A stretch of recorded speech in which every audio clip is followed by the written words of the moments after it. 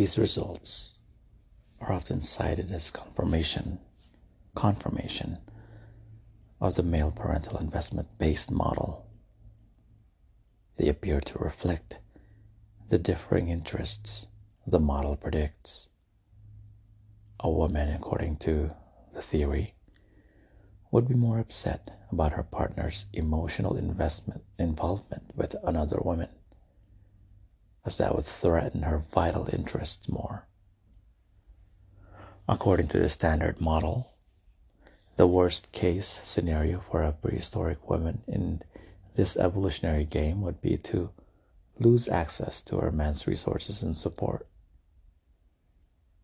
If he limits himself to a meaningless sexual dalliance with another woman, in modern terms preferably a woman of lower social class or a prostitute, whom he would be unlikely to marry, this would be far less threatening to her standard of living and that of her children.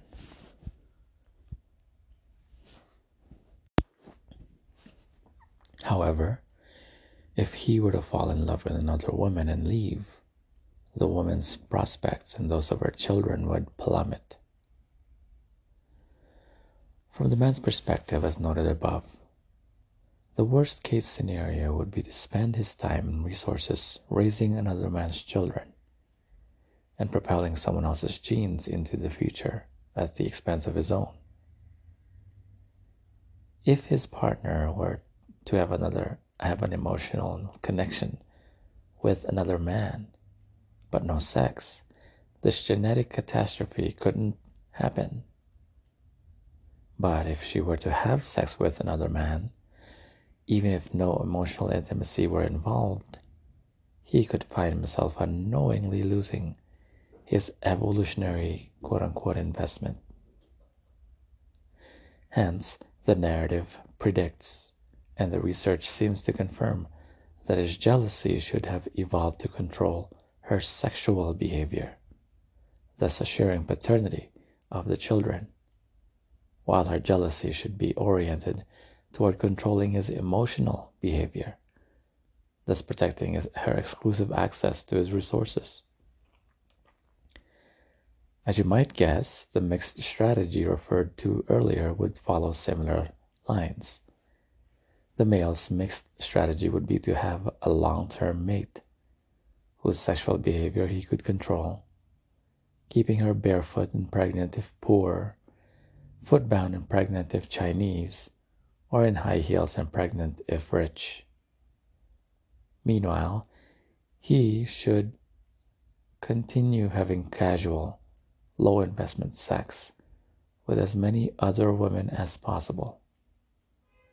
To increase his chances of fathering more children, this is how standard evolutionary theory posits that men evolved to be dirty, lying bastards.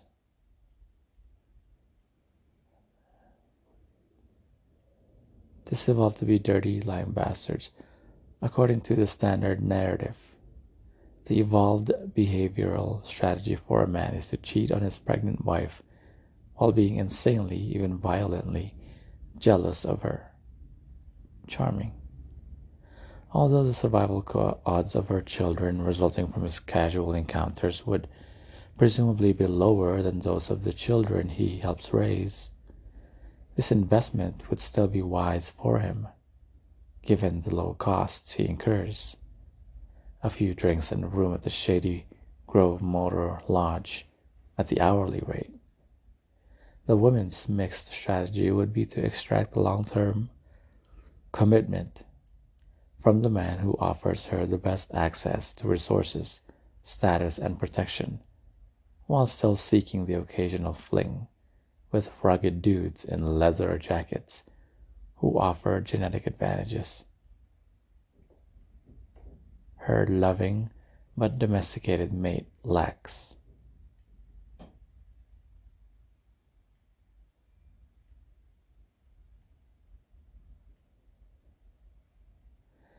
Various studies have demonstrated that women are more likely to cheat on their husbands, to have extra pair copulations or EPCs, when they are ovulating and less likely to use birth control than they are when not fertile. Furthermore, women are likely to wear more perfume and jewelry when ovulating than at other points in their menstrual cycle.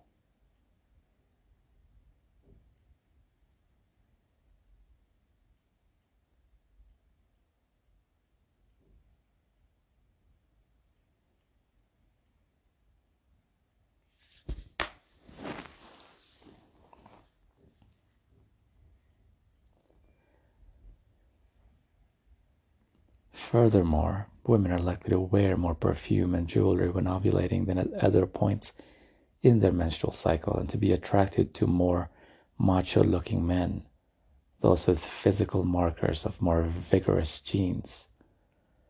These conflicting agendas and the eternal struggle they appear to fuel, this quote-unquote war between the sexes, is central to the dismal vision of human sexual life featured in today's scientific and therapeutic narratives. As Wright summarizes, even with the high MPI, male paternal investment, and in some ways because of it, a basic underlying dynamic between men and women is mutual exploitation.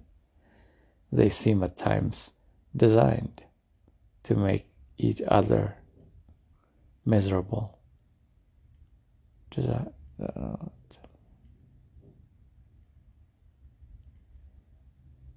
They seem at times designed to make each other's miserable. Sometimes Simmons voices the same resignation in the first lines of The Evolution of Human Sexuality.